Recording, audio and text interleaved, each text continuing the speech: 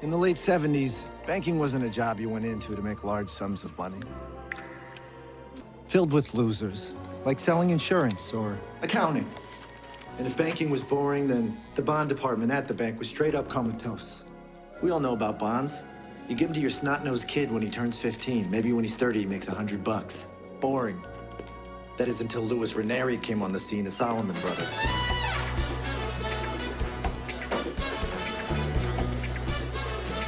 You might not know who he is, but he changed your life more than Michael Jordan, the iPod, and YouTube put together. All right, gentlemen, let's get some money in here. Let's make some money. What do you say? You see, Louis didn't know it yet, but he'd already changed banking forever with one simple idea. The mortgage-backed security, or private label MBS. You've got your average person's mortgage, fixed rate, 30 years, boring, safe, small payoff, right? But when you have thousands of them all bundled together, suddenly the yield goes up, but the risk is still small because, well, they're mortgages. And who doesn't pay their mortgage? What exactly is the credit rating on this bond? This bond, gentlemen, is AAA rated. This is exactly what the Michigan State Pension Fund has been looking for. I'll buy $20 million. Oh, come on, live a little. $25 million. The money came raining down.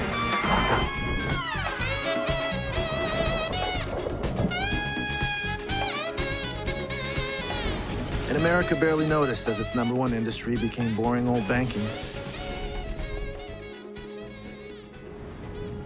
And then one day, almost 30 years later in 2008, it all came crashing down. That clip was from a movie called The Big Short, and it attempted to explain the financial crisis that most of us remember that happened in the year 2008. The New York Times estimated that the total loss of that financial crisis, just to the United States alone, was 7.8 million jobs and $25 trillion, not billion, $25 trillion. Now, during that time, if you were watching Wall Street and banks, you probably heard this phrase, too big to fail. There's a too big to fail theory that came along that asserts that there are certain corporations, especially if they're financial corporations in nature, that are so large, they're so interconnected, and they are so vital to the economy of the United States, they simply cannot be allowed to fail, even if the government has to intervene to save them. The theory is they're just too big to fail. Well, tell that to the Lehman Brothers. Behind Goldman Sachs, Morgan Stanley, and Merrill Lynch, Lehman Brothers was the 4th largest investment bank in the United States. It was founded in 1850, operated for 158 years until the unthinkable happened. On September the 15th, 2008, after 158 years being in business, it filed Chapter 11 bankruptcy, which to this day is still the largest bankruptcy ever filed in the history of this nation. And if you remember, it set off a chain reaction, a global financial meltdown that the entire world experienced, the entire world felt, and we're still feeling the effects of some of it today. So too big to fail. Well, tell that to Goliath. Too big to fail. Tell that to Old Testament Israel, the nation that God even said he chose for himself. Too big to fail. Tell that to the Roman Empire. Too big to fail. Tell that to the Soviet Union. The truth of the matter is there is nothing too big to fail, and there's no one too big to fail except the God who created everything. With everything else and anything else, the old saying really is true, the bigger they are, the harder they fall. Now, truth be told, we all fail, and we fail miserably. We can all fall, and we can fall hard. That's true of corporations and nations, kings and queens, millionaires and billionaires. And it's why we are in need of the greatest gift God has ever offered, which is his grace through Jesus Christ.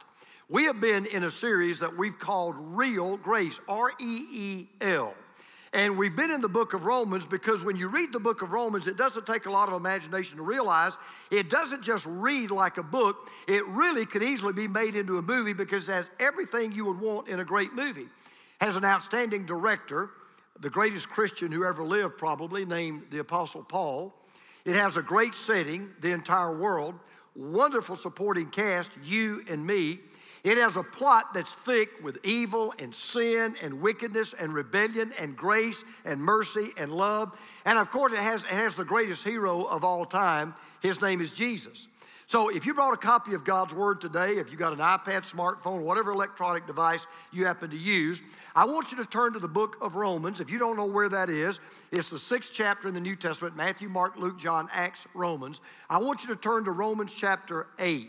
Now, we're going to skip down to the last section of this chapter where Paul is going to tell us just how big God is. Let me kind of put it to you this way.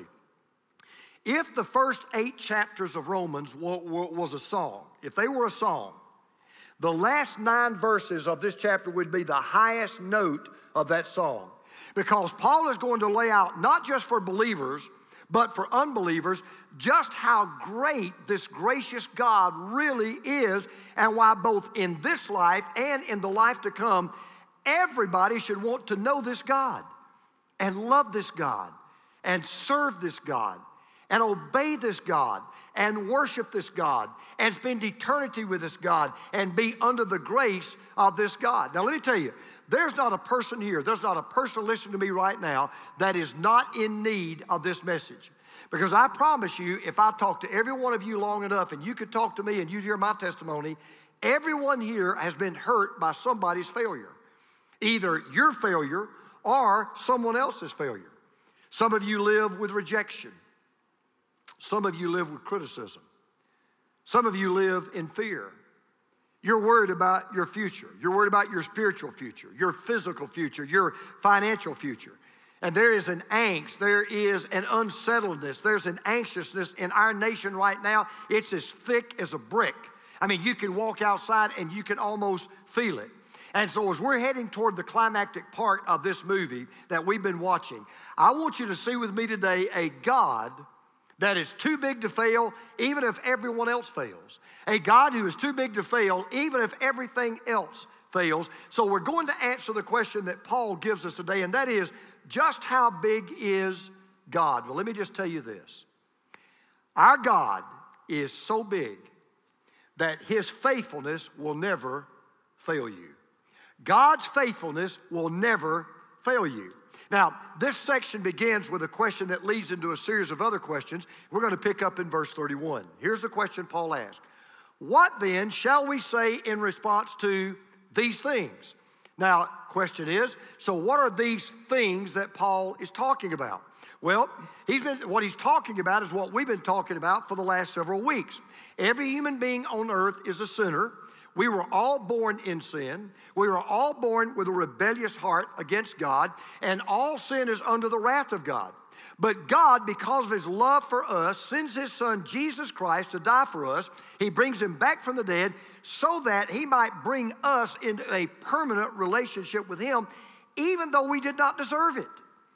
And you say, well, why did He do that? It's all because of this one word we keep coming back to. It's the word grace. So Paul's question, in effect, is, now what should we say about that? In light of everything God has done to bring us into His family, to bring us into His heart, to bring us into His presence, what should we say about that? And what He's going to do is, He's going to show us just all that this proves about this God of grace. So he goes on to ask this question. Great question, by the way. Listen to this. If God is for us, who could be against us? Well, just let that sink in. If God is for us, who could possibly be against us? By the way, grammatically in the Greek language, that's really not a very good translation. Grammatically, the question is assumed. It's kind of a rhetorical question. The word if really should be translated since or because. Since God is for us, because God is for us, who could be against us? This is not a hypothesis. It's not a theory. It is a fact. God is for us. God is for me. God is for you. As a matter of fact, turn to your neighbor right now. I want you to do this. Turn to your neighbor right now, and I want you to point. I know it's rude to point, but this time I want you to point. Point to them and say this: God is for you. All right? Do it again. God is for you. Now let that sink in. Just let that sink in. If God is for you, that doesn't just mean game on. That means game over. That word for literally means in our behalf.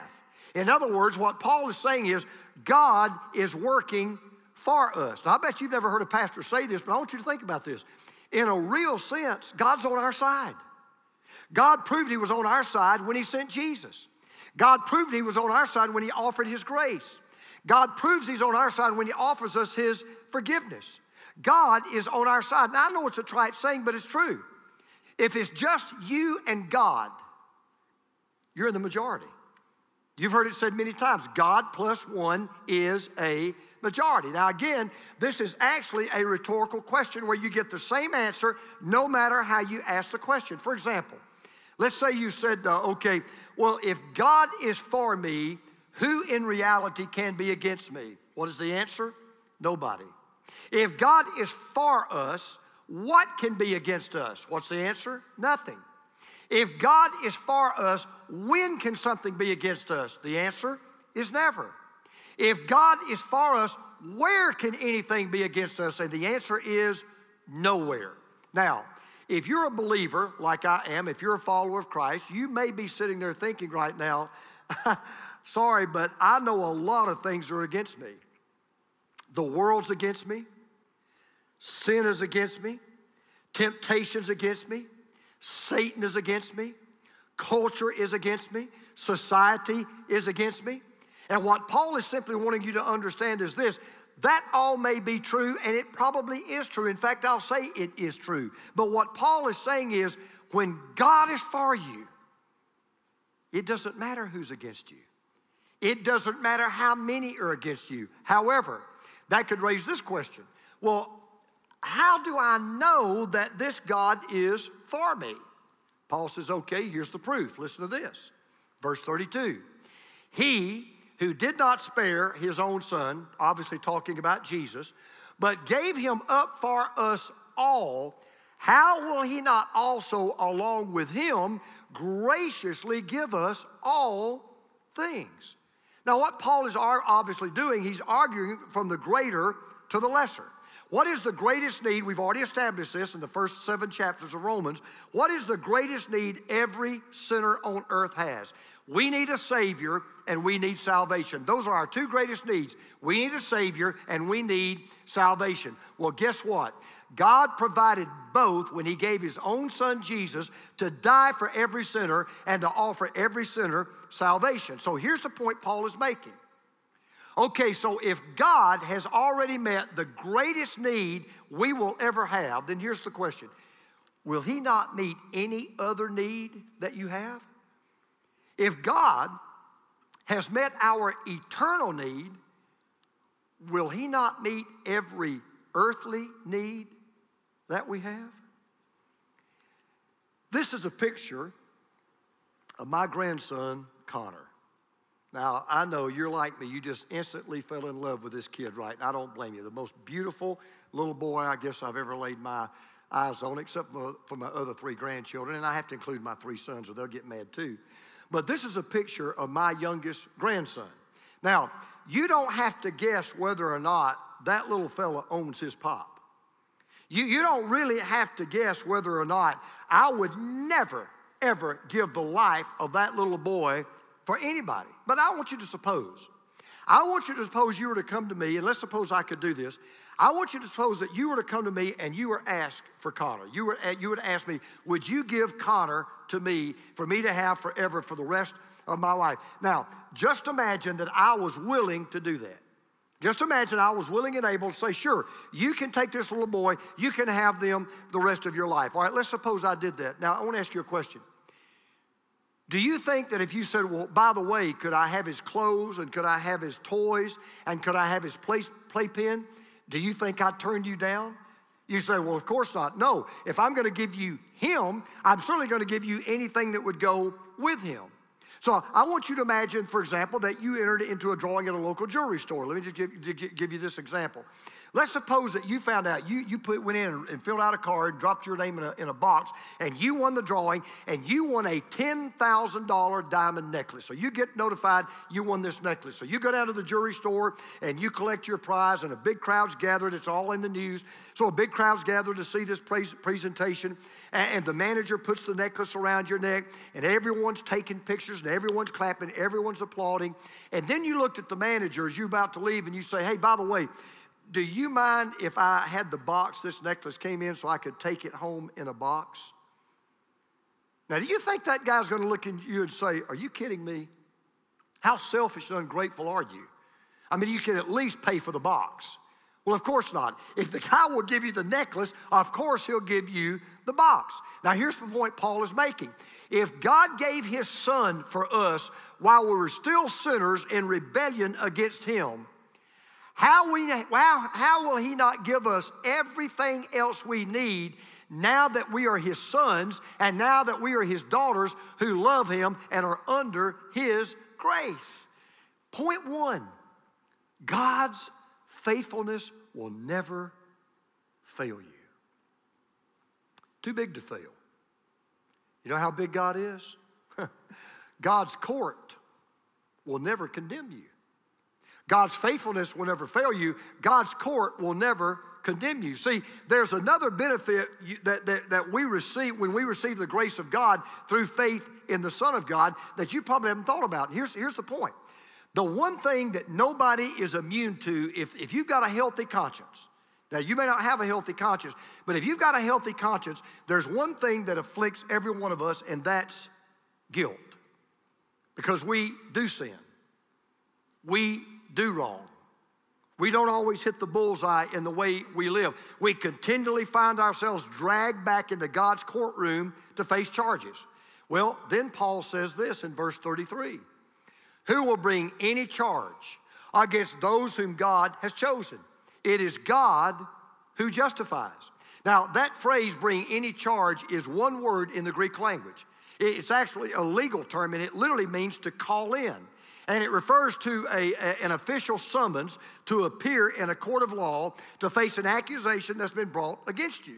Well, here's the question. So when Paul says, who will bring a charge against us?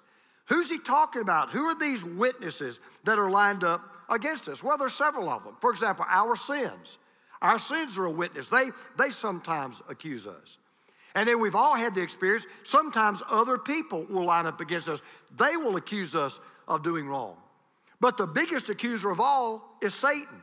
As a matter of fact, his full-time job is being a prosecuting attorney against us every single time that we do wrong. The Apostle John said this about him in the book of Revelation.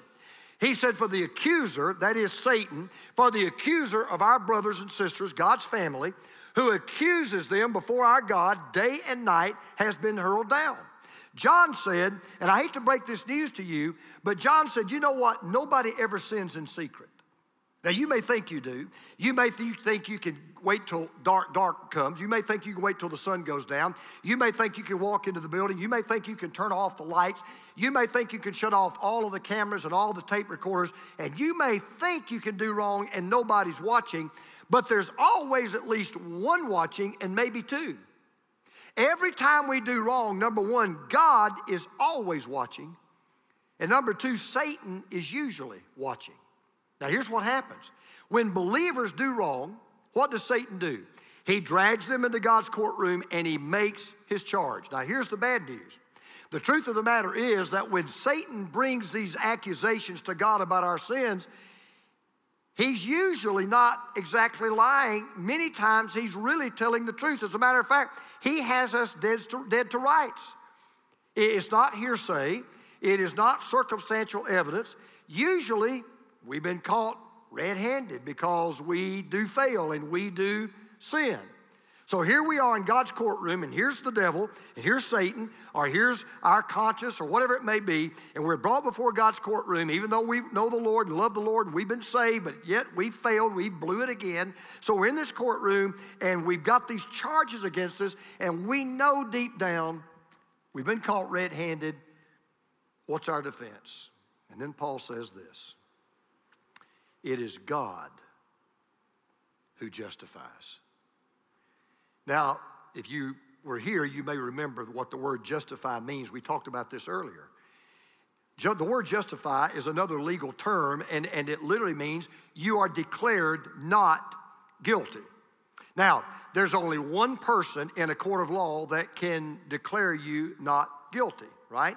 We all know who that is. Who is it? Right, it's the judge. Only the judge can declare you not guilty. Well, who is the judge in this case? All right, listen to this. If you are under the grace of God and you have placed your faith in Jesus Christ, the Son of God, then the judge is your heavenly Father. Now get this thought in your mind. Hold on to this thought. You're in God's courtroom. He's the judge. The accusation's been brought. You've been caught red-handed. You know you've done whatever is being brought against you, but you also know that the judge is your heavenly Father. Well, it actually gets better.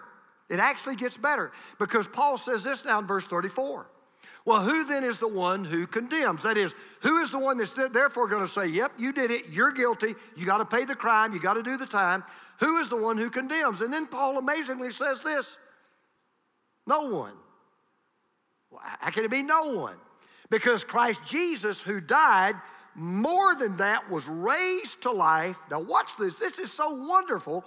Is at the right hand of God and is also interceding for us. Now watch this. This is so great. That word condemned is another legal term, and it doesn't just refer to the indictment. That's the accusation. It doesn't just refer to the charge. It actually refers to the verdict. Now, if there's any doubt as to what the verdict is going to be, all you've got to do is look at your defense attorney. Well, who's the defense attorney? Well, who is interceding for us? It's Jesus. He is our defense attorney. You say, wait a minute, you mean the Jesus that died for me? Yep. You mean the Jesus that was raised from the dead for me? Yep. He's taking our case. He is defending us. Now, if you're not getting the picture yet, let me kind of paint it for you. So you're in the courtroom, you're in God's courtroom, and you're the defendant.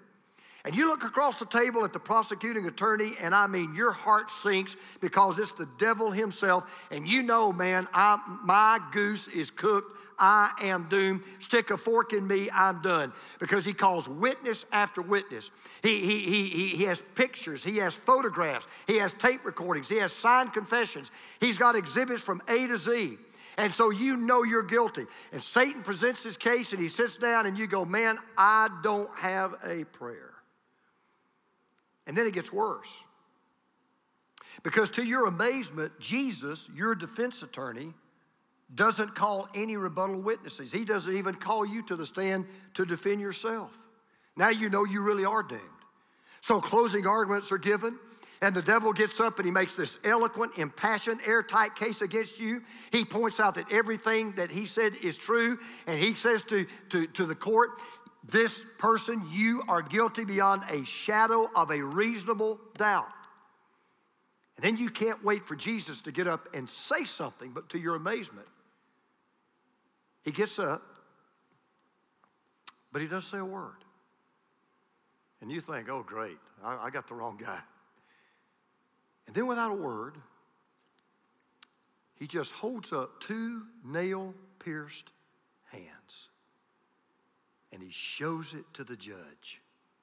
And the gavel comes down, and the verdict is rendered, and you can hear it all over eternity. Not guilty. The defendant is totally righteous in my eyes. Case dismissed. Now listen, if you are a follower of Jesus, don't miss this. All of our sins have been forgiven. All of them. We have been totally, completely, finally, eternally justified by the supreme judge of the Supreme Court of the universe. As a matter of fact, before any charge is ever brought against you, the verdict is already in. Do you know why? Get the picture. The judge is your father. The defense attorney is the judge's son and your savior. And oh, by the way, he has a perfect record. He has never lost a case before this judge because you see, at the cross, your case was settled out of court. You say, man, sounds like the case is fixed. It is. It's fixed. The verdict is already in before a charge is even brought. It is God who justifies. So if this is only true, don't get too excited yet. This is only true if you are under the grace of God. This is only true if you placed your faith in the Son of God. This is only true if you have been to the cross, you have confessed your sins, you have received Christ into your life. Only then is it true. If you're still under the law of God, if you're still trying to get to God by being good, doing your best, but going to church, doing this, doing that, you are going to be found guilty and you will be condemned because you didn't keep the law perfectly. You are a sinner and you are guilty. But what Paul is saying is it doesn't have to be that way because of what's that word again? Grace. Now, there's one last great benefit to God's grace. God's faithfulness will never fail you. God's court will never condemn you. How big is our God? God's love will never leave you. Now, watch this.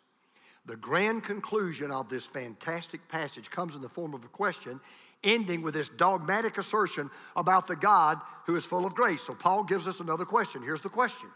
Who shall separate us from the love of Christ?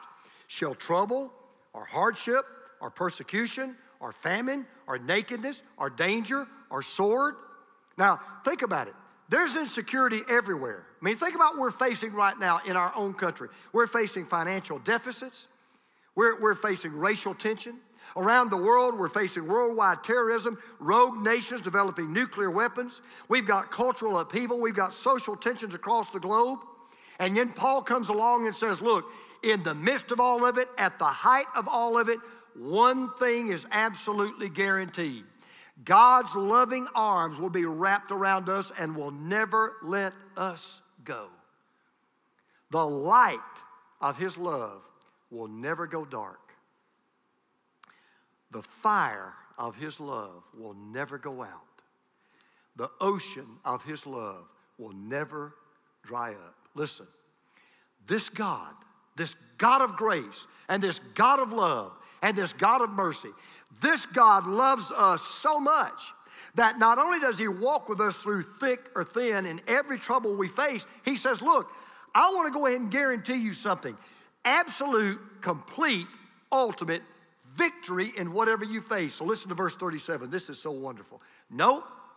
In all these things, that is everything, anything you're going to face in your life, I don't care what it is, divorce, cancer, criticism, hypocrisy, lost jobs, lost money, doesn't matter. He said, in all these things, we are not just conquerors, we are more than conquerors through him who loved us. No. Unfortunately, followers of Jesus are not guaranteed immunity to temptation or tribulation or tragedy or trouble. But here's what we are promised. A loving God will give us victory over every single one of them. And then Paul just can't help himself. He comes back to the love of God. And I think he does this because he wants to show us not only how well he knows us, but how well God knows us. Because you see, when we think about, well, we'll never be separated from the love of God. God will always love us. But yet, then we kind of struggle with the durability of love. And let me tell you why. We look at other people, right? Well, we see other people quit loving other people every day for just any reason. I cannot tell you how many times I've had a married couple come into my office to see me for counseling. I've heard it time after time after time. Well, what is your problem? I just don't love him anymore. I just don't love her anymore. I never really loved him. I never really loved her. Friends fall out every day. Friends quit loving each other. Parents and children turn their love into hate. And what we know deep down is that most human love is limited. Most human love is conditional. Most people say, I love you, but here's what they mean. I love you if blank is true, and I'll quit loving you when blank is no longer true. So we look at others and we wonder, is there really a kind of love that will never leave you? And then we look at ourselves, and let's be honest. We have trouble believing that a God who is so perfect could love us who are so imperfect. We think to ourselves, how could a lovable God love unlovable me? Because deep down, here's what every one of us knows to be true, and it is true. We're not worthy of his love. We don't deserve his love. And so Paul just addresses that head on, verse 38. For I am convinced. Now watch, he just starts thinking of everything he can throw up on the wall. Neither death nor life, neither angels nor demons, neither the present nor the future, nor any powers, neither height nor depth, nor anything else in all creation will be able to separate us from the love of God that is in Christ Jesus our Lord. Put simply, Paul says, look, God's love is unlimited and God's love is unconditional. It doesn't matter what you do, God will still love you. It doesn't matter. You can desert God like the disciples did. He'll still love you. You can deny God like Peter did. He'll still love you. You can doubt God like we all do sometimes. He will still love you. So think about those words again. He says, nothing and no one can ever separate you from the love of God. You may be separated from your spouse. You may be separated from your parents. You may be separated from your kids. Or if you're like me, you might be separated from your hair. But you will never, ever be separated from the love of God. And I love what Paul says in verse 39 to kind of sum it all up. It's almost like I've thought about everything I can think of that people might say might separate them from the love of God. And so he says, so let me just kind of put it to you this way. Now listen to it again. Nor anything else in all creation will be able to separate us from the love of God that is in Christ Jesus our Lord. It's almost as if Paul is saying, save your breath. Quit wasting your time. Nothing inside of you and nothing outside of you can ever separate you from the love of God. Let me tell you something. Let me tell you some words you will never, ever hear God say to you. Never. You won't even hear these words if you die denying him, if you die refusing to give your life to Jesus Christ. You will never hear God say these words, I don't love you anymore. The bottom line of everything that Paul has been saying is this God of grace will never fail you. This God of grace will never forsake you. And this God of grace will never forget you. Let me ask you a question. Do you really know how much God loves you? I mean, really? Do you really have an idea how much this God of grace really loves you? I'll tell you how you can at least get a glimpse of it. Look at the cross of Jesus Christ. Because let me tell you what really happened at the cross. The cross is where God said, I'd rather die than to live without you. I would rather die than to live without you. So here's what I'd like to ask you to do. I want to encourage you to do something right now. Okay, I want all of you to do this. Okay, just kind of put everything down. And here's what I want you to do. I want you to think about a word. It may be 2 words or 3, but I want you to think about a word or 2 that would perfectly describe a struggle that you're facing right now in your life. It may be a worry, it may be a problem, it may be a situation, it may be a relationship, it may be an affliction, it may be an addiction, it may be a headache, it may be a heartache. Okay, whatever it is, think about that word. Then what I want you to do right now is either in your Bible or on that passage where you are in your iPhone or your iPad or write down or whatever, I want you to write that word down beside that passage of Scripture that we just read. I want you to write that word down. And I want you to remember this. When you believe that the whole world is against you, God is for you. God's faithfulness will never fail you. When sin and Satan are accusing you and putting you on a guilt trip, God's court will never condemn you. And when you think nobody at all cares about you, God's love will never leave you. Why? Because the God of love and the God of mercy and the God of grace and the God of forgiveness is just too big to fail. Let's pray together.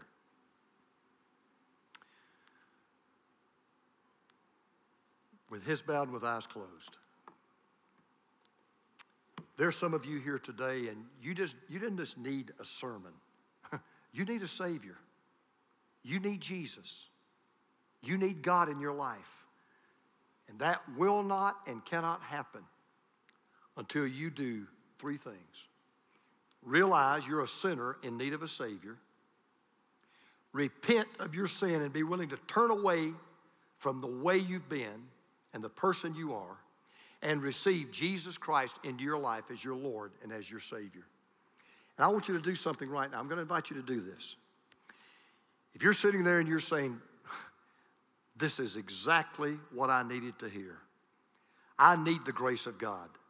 I want to know this God whose faithfulness will never fail me, whose court will never condemn me, whose love will never leave me. I want to know that God. Then I want you to pray this prayer right now. I'm going to say it out loud. I want you to pray it in your heart right now. Right now, I want you to say this. I want you to say, Dear God, I need grace. Big time need grace. I believe Jesus Christ is the Savior that I need. Lord Jesus, I believe you died on the cross for my sins. In my heart, I believe that God raised you from the dead. And right now, I am confessing you as my Lord. I am trusting you as my Savior. I am repenting of my sin.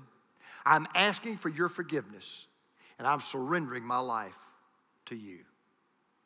Now, here's what I'm going to ask you to do. If you prayed that prayer and you meant it, if you prayed that prayer and you meant it, I want you to do this right now. Right now while I'm talking, I want you to do this. I want you to take that registration card that's attached to your worship guide. Go ahead and just tear it off right now. Everybody do it. If you prayed with me that prayer, do this. Tear that card off. Get a pen or a pencil. I want you to sign your name to it. Give us some contact information. It can be a phone number, email address, whatever. Give us some contact information. And there's a box on that card that says, Today, I pray to receive Christ as my Lord and my Savior. I want you to check off that box. All right, maybe that you're here today and you don't need to do that. Maybe you say, Pastor, I have done that. I have trusted the Lord with my life and I've given him my heart. Well, let me ask you this. Since he publicly died for you, are you willing to publicly profess your faith in him? You say, yeah, how do I do that? By being baptized, biblically baptized. And some of you have never been biblically baptized. I'm going to ask you today to check off that box that says, Today, I have decided to be biblically baptized. And by the way, I'm going to be baptizing all three services on Easter, and I would love to have the privilege of baptizing you. And if you would like for me to baptize you on that Easter weekend, if you'll just put right down beside that little box, put in parentheses, Easter, we'll contact you and let you know when you can be baptized on that Easter Sunday, that Easter weekend. And then it may be that you've been coming here for a while and you say, man, I want to be a part of this church. Well, that's right. I'm glad to hear that because we call people who become a part of this church partners. And if you'd like to begin the partnership process, do the same thing. Fill that card out right now and check off that box that says, I'd like to begin the partnership process with Crosspoint Church. Now, what do you do with those cards once you finish filling those out? Here's what I want you to do, one of two things. As you leave today in our building, we have what we call giving centers. They're boxes with slots. You can just drop your card in that box. But what I really wish you would do is come out to my table, the pastor's table. We'll have pastors out there who will be willing to meet with you and talk with you. And all you've got to do is just take your card to them. That's it. Just take your card, give it to them. You don't have to say a word. They'll read your card. They'll see what decision you've made for Jesus today. And there will be an encourager that will just simply take you aside for a moment, get your information, and give you some information that will help you take your next step with God. Now, for all of us in this room, you're a follower of Jesus. And I want you to remember this. You're going to fail God. You're going to fail yourself. Others are going to fail you. But God is too big to fail. And Father, we thank you that you are just that. In Jesus' name, amen. Hey, Alfred, according to my calculation, that message was about